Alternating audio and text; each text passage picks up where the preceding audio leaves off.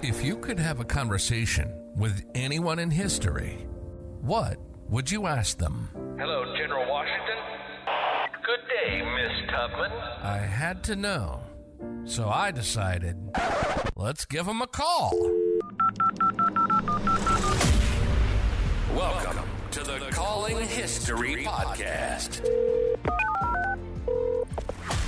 Welcome back to part 2 of Peggy Shippen. Well, we've covered quite a bit in episode 1, and if you haven't noticed yet, Peggy can be a little snarky at times, but this is not surprising considering that her life began with pretty dresses and a life of privilege. Then just a couple of years after meeting her husband, she's abandoned with a child. She's being called a traitor. She's forced to move away from her family, and then being questioned by the most powerful man in the country. We might all be a little raw if that was our life. In this episode, she'll answer questions about the invisible ink letter and whether or not she was acting when she threw a hysterical fit when Washington showed up just days after Benedict's plot was discovered. Who was the first person to make contact with the other side? Was that first contact with Mr. Andre? Do you mean who did Benedict speak with? Yeah, how did this even start? I'm trying to figure it out because if Benedict Arnold is this superstar general and he is just, you had used the word fierce, and I mean, that is absolutely the perfect way to describe him. I can't even imagine being on the battlefield against him. It just seems strange that the British would want to speak with him, would even think maybe that he would switch sides. Please allow me to inform you of how I believe they found out about it. The first year of our marriage, we barely spent any time together because he was here and there running all sorts of little missions and going to Washington to speak with Washington or going and to await his court-martial, which kept getting postponed because Joseph Reed would seek extensions because he just wanted to dig up more dirt, which he found none.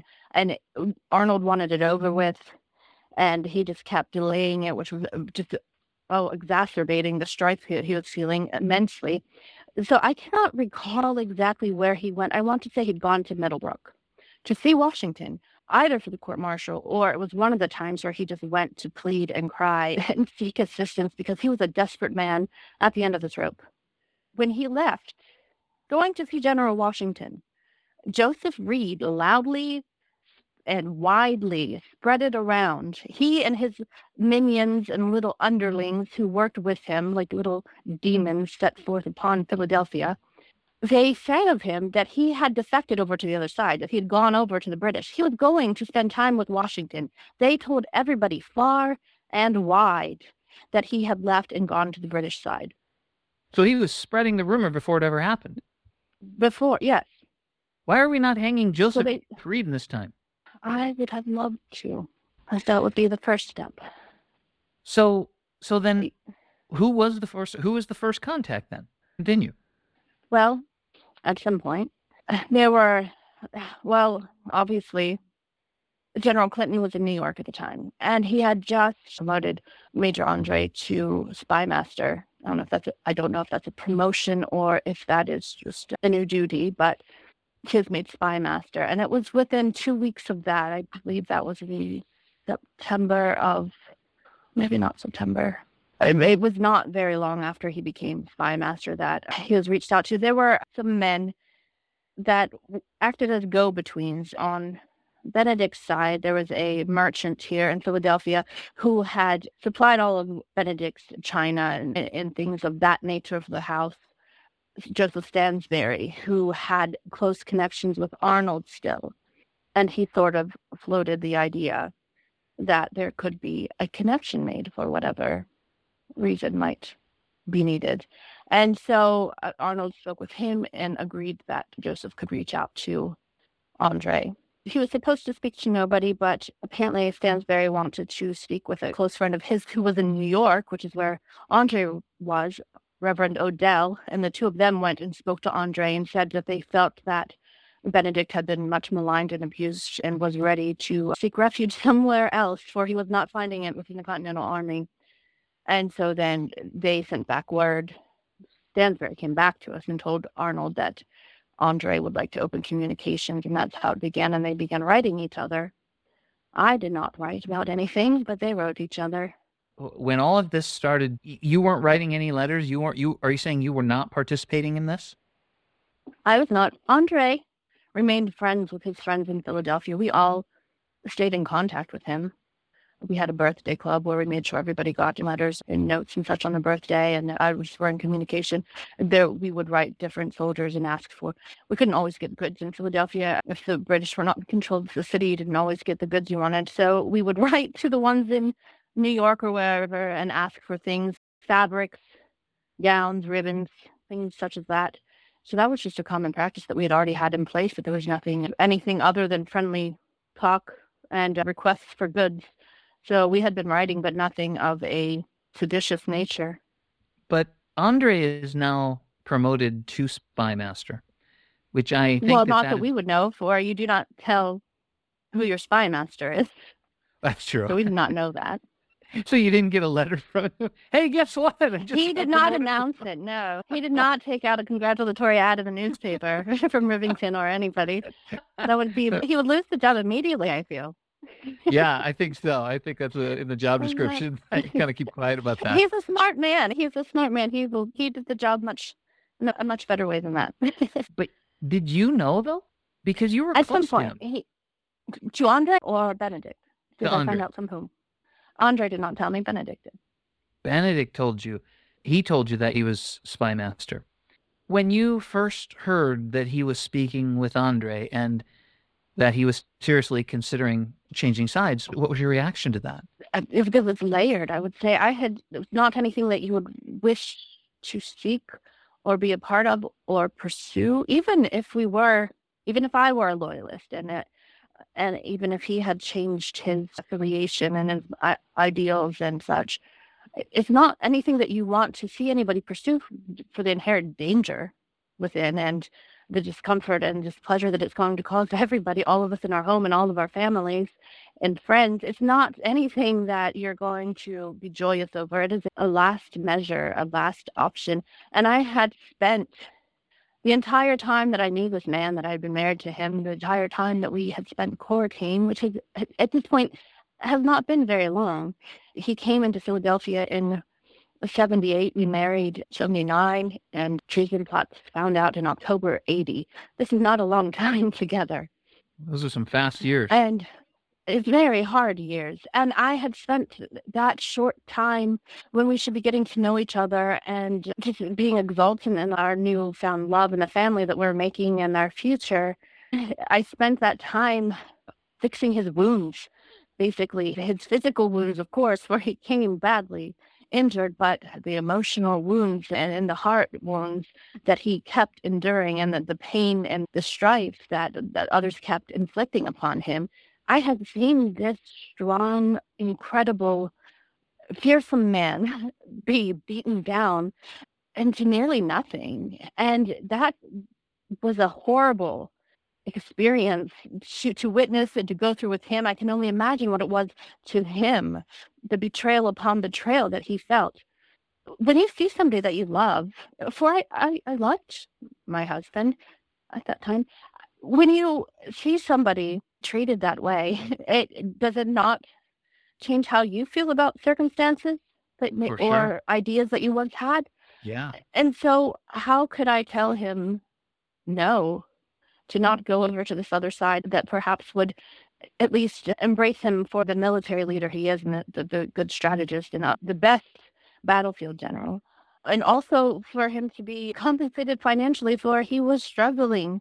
And that was a difficult and fearsome place for him to be in, to struggle financially that way after what he had been through in his own family growing up. At that time, were you having significant money problems? Yes, indeed. Much of what Joseph Reed had done was hamper him financially. It's not unusual for officers, even generals, to have another avenue of income as they're in war for you're not getting paid.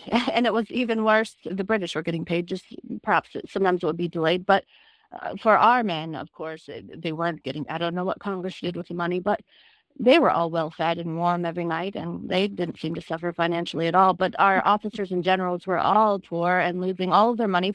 They were putting all their money into the war effort, were it not for the money of these men who were already fighting the war They weren't getting paid, but they were putting all the money that they had saved into the war. Had it not been for them, the war would have been over in a month, maybe two, if you were lucky. And so Wow. he was damaged financially from the war. Then he had a shipping business and import-export things, goods, and merchant-type deals. And that is what Joseph Reed was going after in claiming that it was unlawful or that it was some sort of cavorting with the enemy, which was not. Everything he did was legal. As I said, it was found to be legal. So he was hit financially again. And for a man who was trying to supply financially for a family that he's just starting, that is a deep wound as well, especially considering the financial contingencies that came along with our engagement. My father had some misgivings about his financial situation at first, and he had to prove himself to my father. So he proved himself, and now suddenly everything is falling apart. That is a hard blow. Yeah. How did your father feel about Mr. Arnold?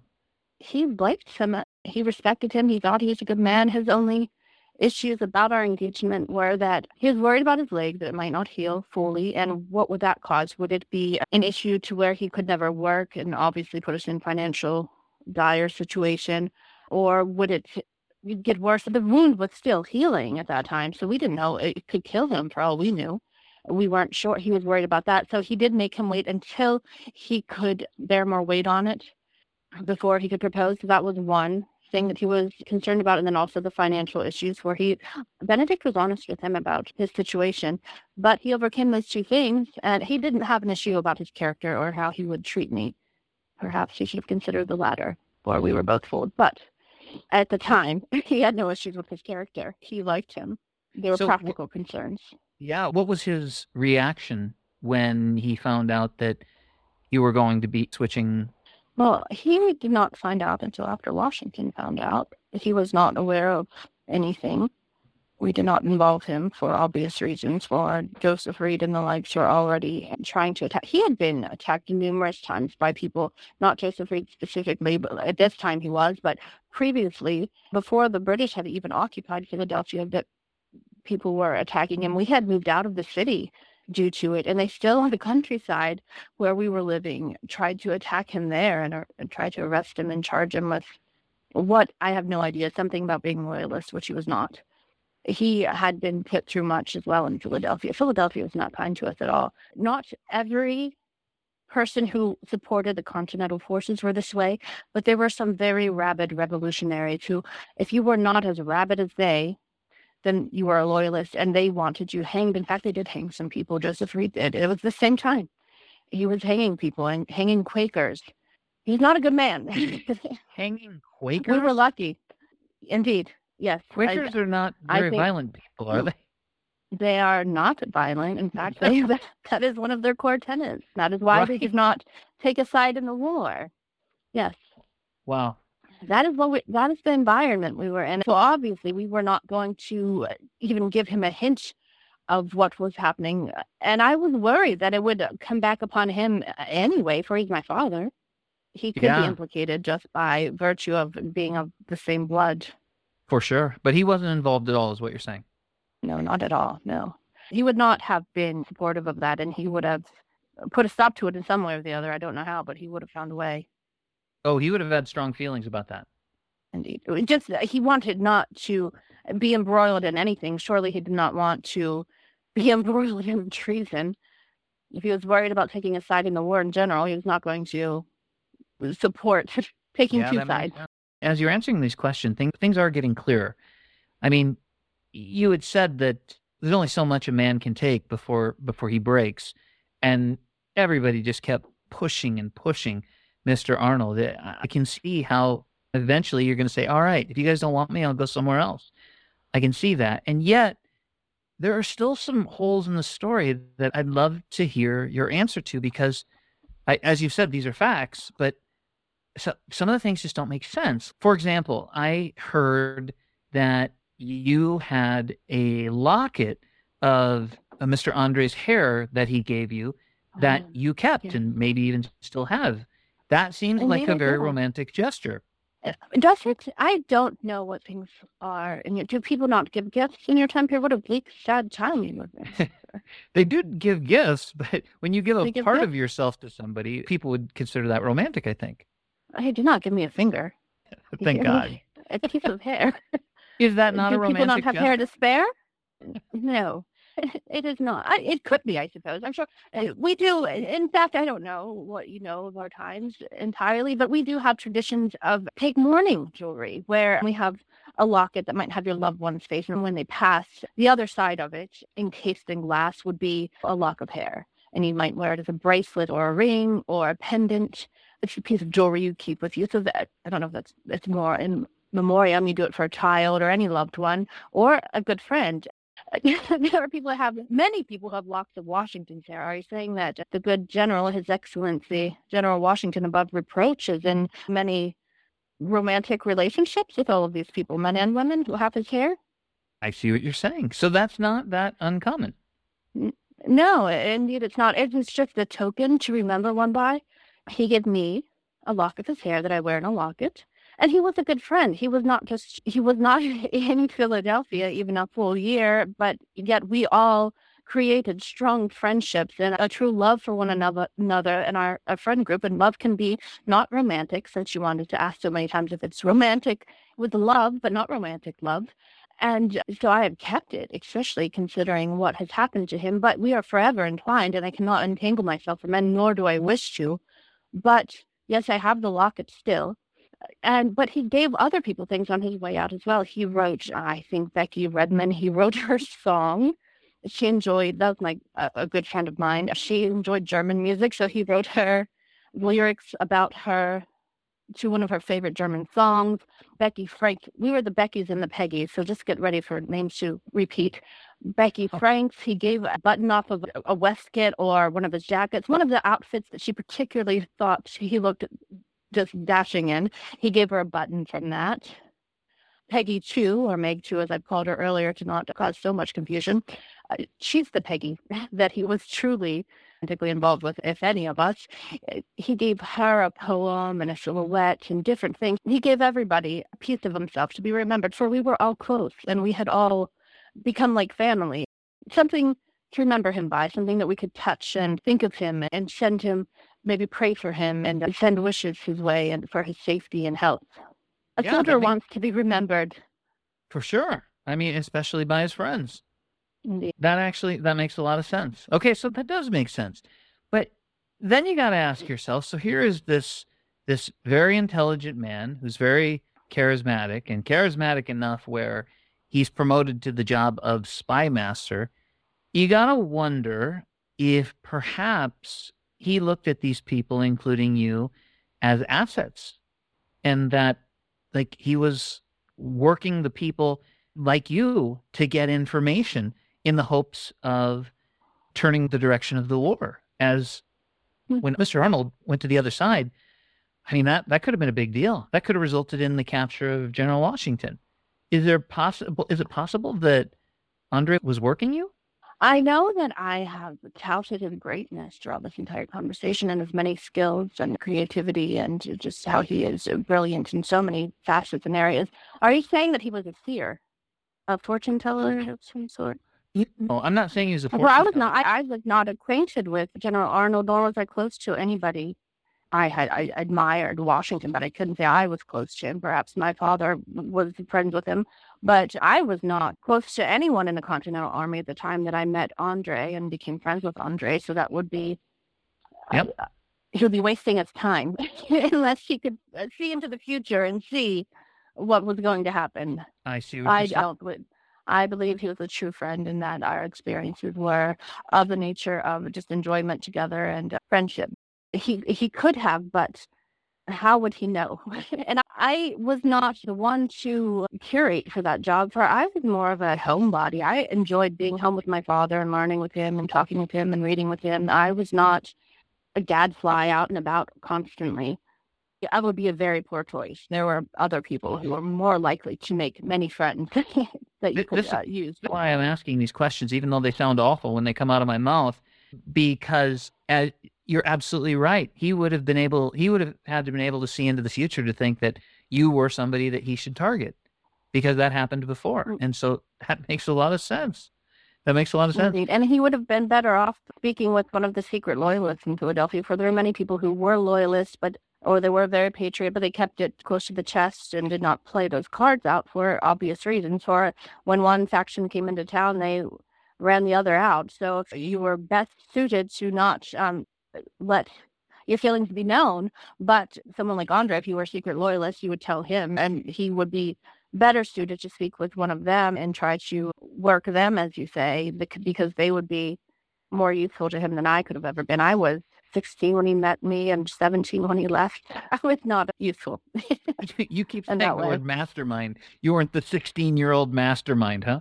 I was not. I was very interested in dresses and learning and music and boys, obviously, boys and men. I did enjoy the attention I got from them. I was not attempting any sort of secret greatness.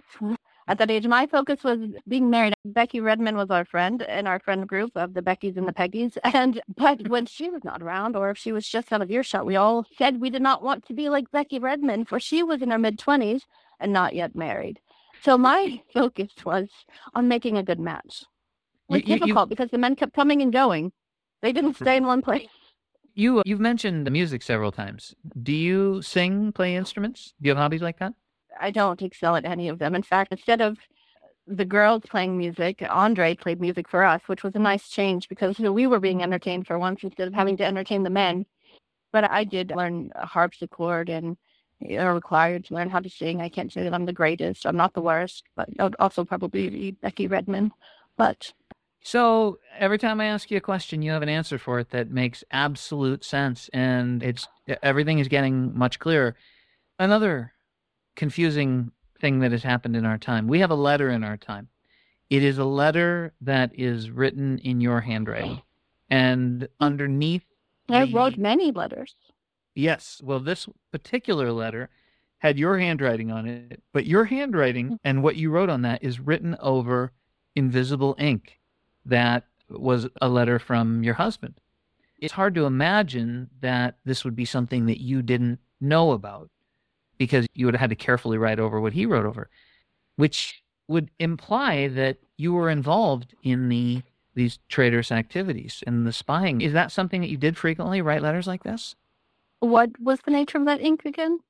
Well, it's invisible ink, and basically it's ink that you write with that you can't read until whoever receives the letter applies some sort of chemical to it, making it possible to read it.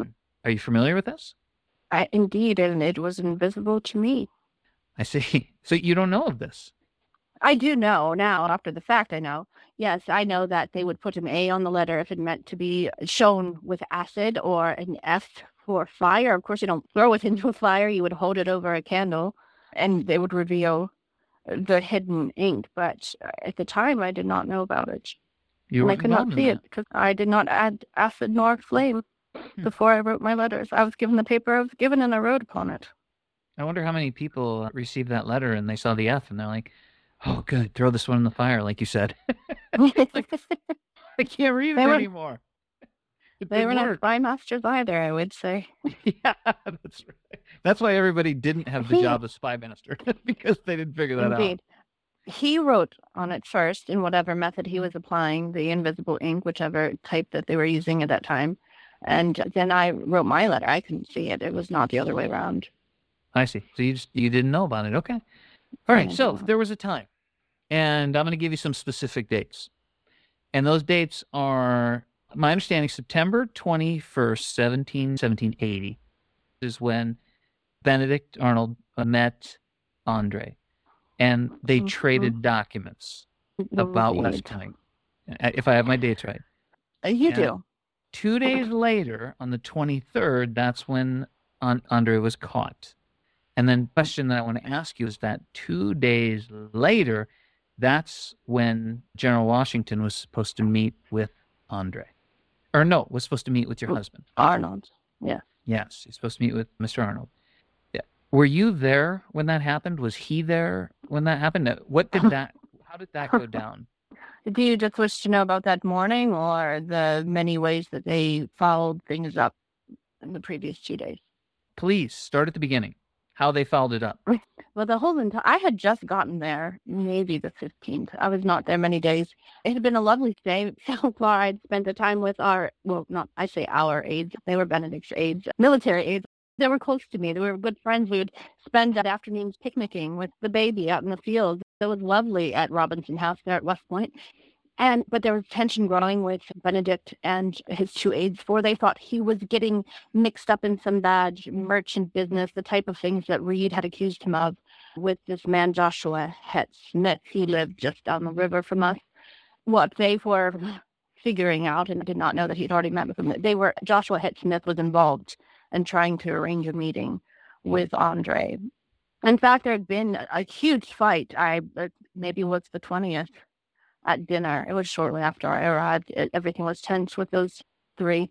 It erupted into such a fierce fight that I don't know if you in your time know this lovely fact about me, but I have, since I was young, suffered from nervous fits. Are you familiar with nervous fits in general? I think. I get overcome with emotion, I suppose, is a way to describe it, and I shake, and I cannot control my body. I cannot control my feelings. Talking about it is making me feel it. Even my chest is tightening. I feel as if I cannot breathe, and I am prone to fainting. In any case, a terrible fit, and it can leave me in bed for hours or a day or two. Their tension and their fighting caused me to have one of these hysterical fits that night. And then the following night is when Benedict went and met Andre. He did not tell me where he was going, which is for the best. What little I knew, as I have said, that I knew what he was doing, and I was not going to dissuade him from it. I did not know he was meeting with Andre. I now know that they met, and I also know that General Clinton had given Andre very specific rules to follow, 3 of them, and he failed to do any of them. He was not to change clothing. And when they got to Joshua Het Smith, there was issues with them meeting, and they met later. And then the boat, the Vulture, it's called, what a lovely name, the ship, the Vulture, that had brought Andre, that he was supposed to leave back on, it got scared away by some men from West Point, had spotted it and had shot some warning shots. So it had gone down the river, and he couldn't go to it. So Arnold instructed him to stay at Mr. Smith's house. That was one thing he wasn't supposed to do. And he also then took those documents that you mentioned from Arnold. He was told to not take any papers.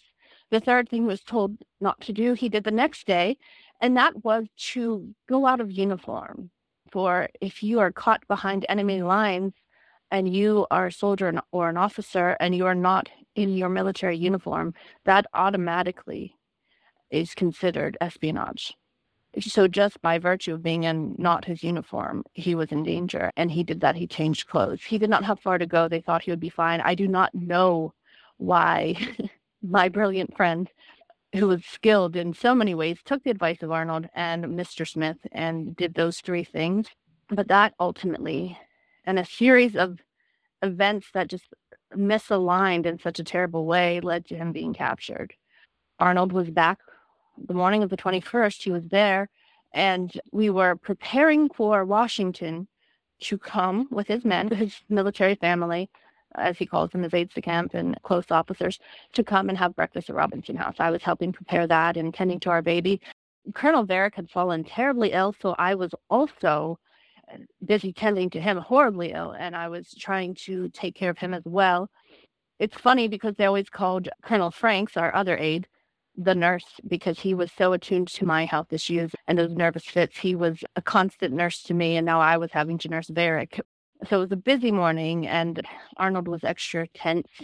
And a messenger came with a letter, and apparently that letter said that Arnold had been captured. He did not tell me that he was leaving and leaving. You mean Andre had been captured?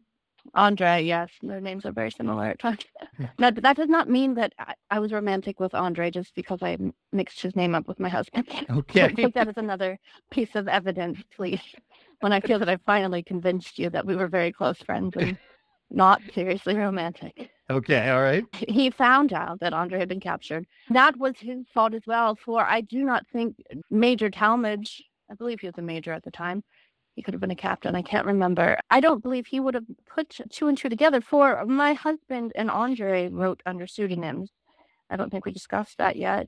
Andre was John Anderson, which I think is a terrible pseudonym for John. It's the same name, and Anderson sounds quite like Andre. But he wrote under that. He also wrote under Lothario at times, but I suppose he thought that was too fanciful at this point in the plot. My husband had been Mr. Monk, or just Monk, and a Mr. Moore, and he had chosen Gustavus. And I'm not sure at that time what he was going by, but he had told Major Talmadge, should he encounter a John Anderson, to send him on to West Point because he was a friend. So then when Major Talmadge was stopped by these men who had caught this random man out on the road that had papers, and he was told his name was John Anderson. They had sent him away. I'm not sure where they had sent him, but he would have gotten away. Major Talmadge, also very clever, which I suppose is why he was the spy master as well on that side. He figured out something was not right, for what Arnold had said to him did not sound right, and now that he had found out that this very man had been captured and with papers, obviously something is afoot. So he had sent for him, and perhaps had Arnold not given him that bit of information beforehand, Andre would have been fine. So while Washington, it's confusing. So much happened all in this one short span of time. As Washington is coming to our house, Arnold is getting word that Andre has been captured and that Major Talmadge is suspicious, and they are coming. He is having that prisoner brought to West Point as well, and now Major Talmadge is coming there. Arnold flees. He leaves on the Vulture, which is the ship that was supposed to take Andre. Now it's taking Arnold because Andre has not made it there. And I'm there with the sick Colonel Varick, my baby, and waiting on General Washington. So Mr. Arnold was not in the home when General Washington showed up. Is that correct? Indeed, he was not. He had already left, gone down to the docks. He must have hobbled quite quickly on that bum leg, and he boarded the Vulture and left us behind on the good mercy of the general. So how did General Washington react? I was not at breakfast with him. I began to get worried when Arnold did not return. Also, I was tending to Varick, so that gave me reason to be away. I did not sit and eat breakfast with him. Colonel Varick was ill. I was tending to him, and I had my baby to take care of, and so I begged my apologies and went off to take care for them. But I was already tense. I wasn't sure what was happening.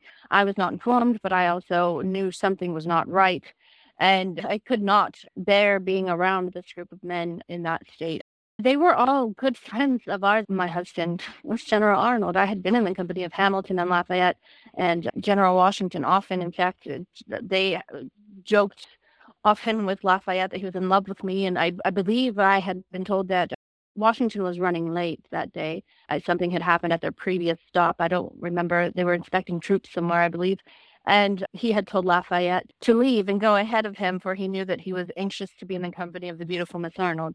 And so we were all close friends, but yet I knew something was not going right. And obviously I knew Arnold's plan, and so I felt conflicted about that anyway. So I did not want to be in their company for an extended period of time. I excused myself to go and take care of Colonel Varick and the baby, and it was not terribly long later that the messenger came in and told Washington what was happening. And everything descended into chaos at that moment.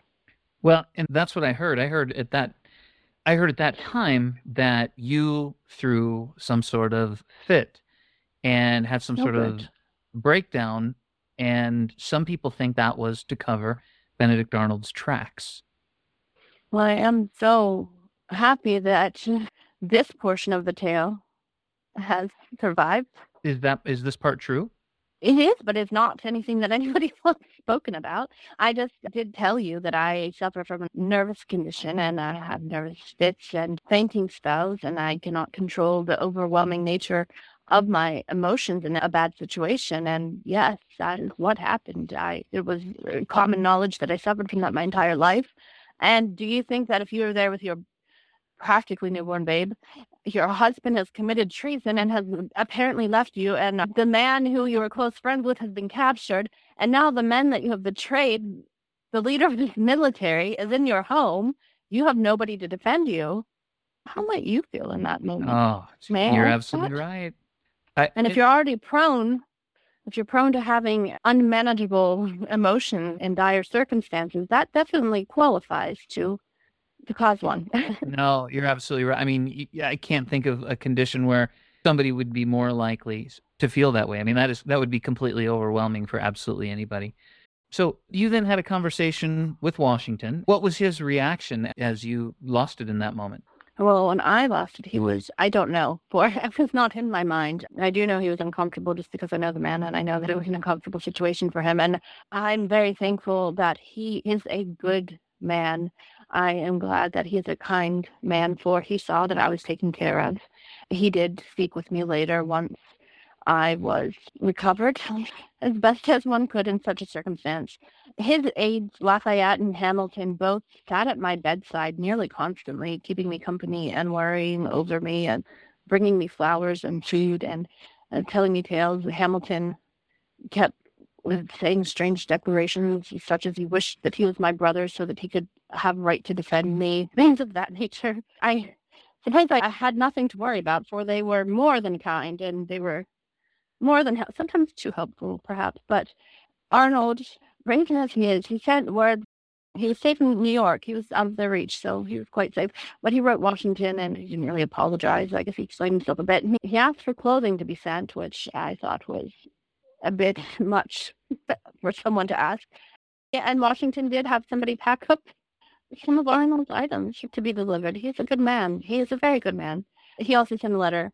I would have been very upset had he asked for clothing and not asked for my safe passage, but he said that his wife was innocent as an angel. She had nothing to do with it. Please make sure that she's taken care of and safe. And Washington, again, being a good man, he did. And they spoke with me at length many times, and they found me to be innocent.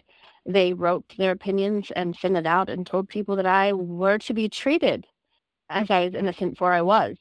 Philadelphia apparently did not get that letter, or I suppose since they never choose to listen to Washington anyway, they just chose not to listen to him this time either. How in the world did you manage to deal with these changes in your life so quickly? I mean, one minute your father's complaining because you have too many pretty dresses, and the next minute you are in the most epic middle of this treasonous, scandalous situation. It is amazing that you didn't have a nervous breakdown and end up in an insane asylum. Indeed, I did. It's what they've been telling you about. Because I just recovered from it, I suppose. I don't know that they have places where they send women of that disposition, I suppose. But perhaps, should Washington have not been as kind and good a man as he was, perhaps that would have been my fate. Or I suppose it would have been worse. I would have been hanging next to Andre. I wonder if Lafayette and Hamilton were so kind to you because you were under the protective wing of General Washington.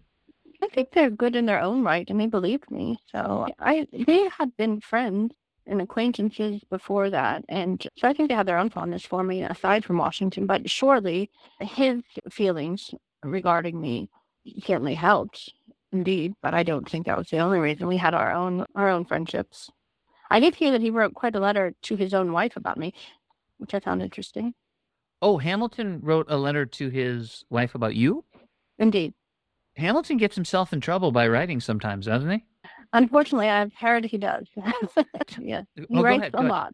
He writes often. No, he writes constantly, so I assume at some point you're going to write something that is going to be a problem.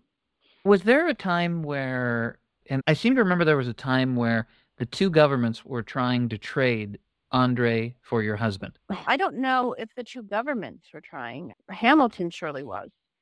He was his representative, his attorney, so to speak, his barrister. And he was trying, but he was going beyond what he was asked to do in that capacity. He was writing to General Clinton asking if we could send him back Andre and have Arnold. And sadly, that I probably should not say that, but that did not occur. I believe Washington was upset with him for that. He was not authorized to do that. Do you wish they would have made that trade?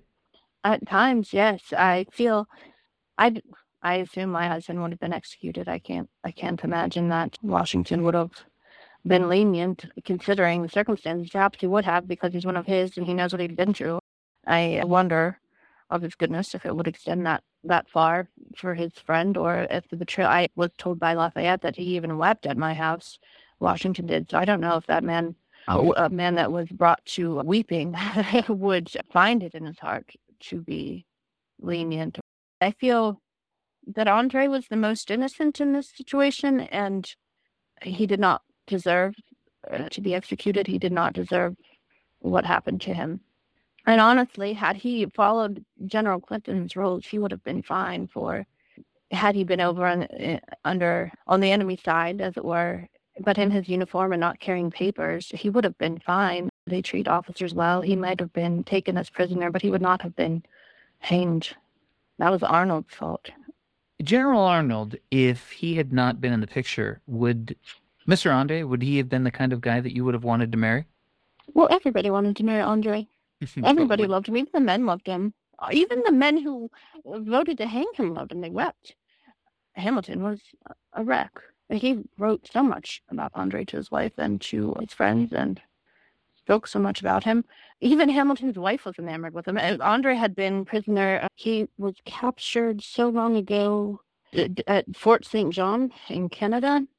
I think it was about the time that right before the military went into the Valley Forge encampment, Andre was captured then. That's actually when I first met John Andre. He'd been captured. He was put on a prison ship, but only for 3 months.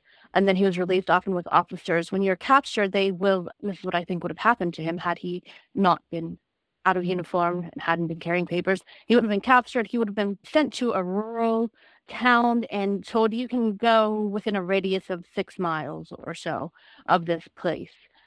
And that is your imprisonment for whatever length of time. He had already endured that. He first went to the prison ship, and then he was sent to Albany to General Schuyler's house, and that is where he met Elizabeth Schuyler, who at this time, when he had been captured, was Hamilton's wife or about to be his wife.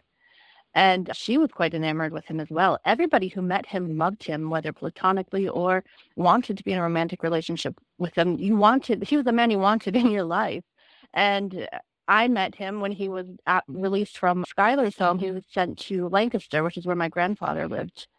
He crossed through Philadelphia at that time, and he was at the Franks' house, Becky Franks, one of the Beckys, my best friend, and I met her there. He was doing business with Becky's father, David, and that's when we had first met. He had already been prisoner, and the Continental Forces had released him. And I believe that's what would have happened had he listened to General Clinton and not my husband. I just have a couple last questions, and I just thank you for clearing all of this up, because I have a totally different picture of what I thought was true and what I now know is true. But just a couple last questions. My understanding is that you had an uncle that was the signer of the Declaration of Independence? Indeed. Isn't it strange that in the history of the United States, if there is one person that is known for, that is the definition of treason, it is your husband, and yet your uncle was part of the creation of the nation. Is it not more odd that General Arnold, who was a son of liberty and was at the Continental Convention with Washington when they formed this army, is it not more odd that he was caught up in such a thing? Yeah, I suppose you're right. Looking back at all of this, everything that happened, are there any specific things that you wish you would have done differently? How can there not be?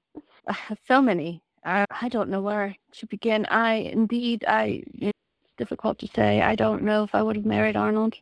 Is that right? That would have been the thing maybe you would have changed? If you were not expecting such a revelation. No. I appreciate your honesty, but maybe that wasn't the best choice, huh? Indeed, I feel I would not seek to be part of a plot of treason, and I would not seek for my husband for, as I said, it's too dangerous and there's too much at stake.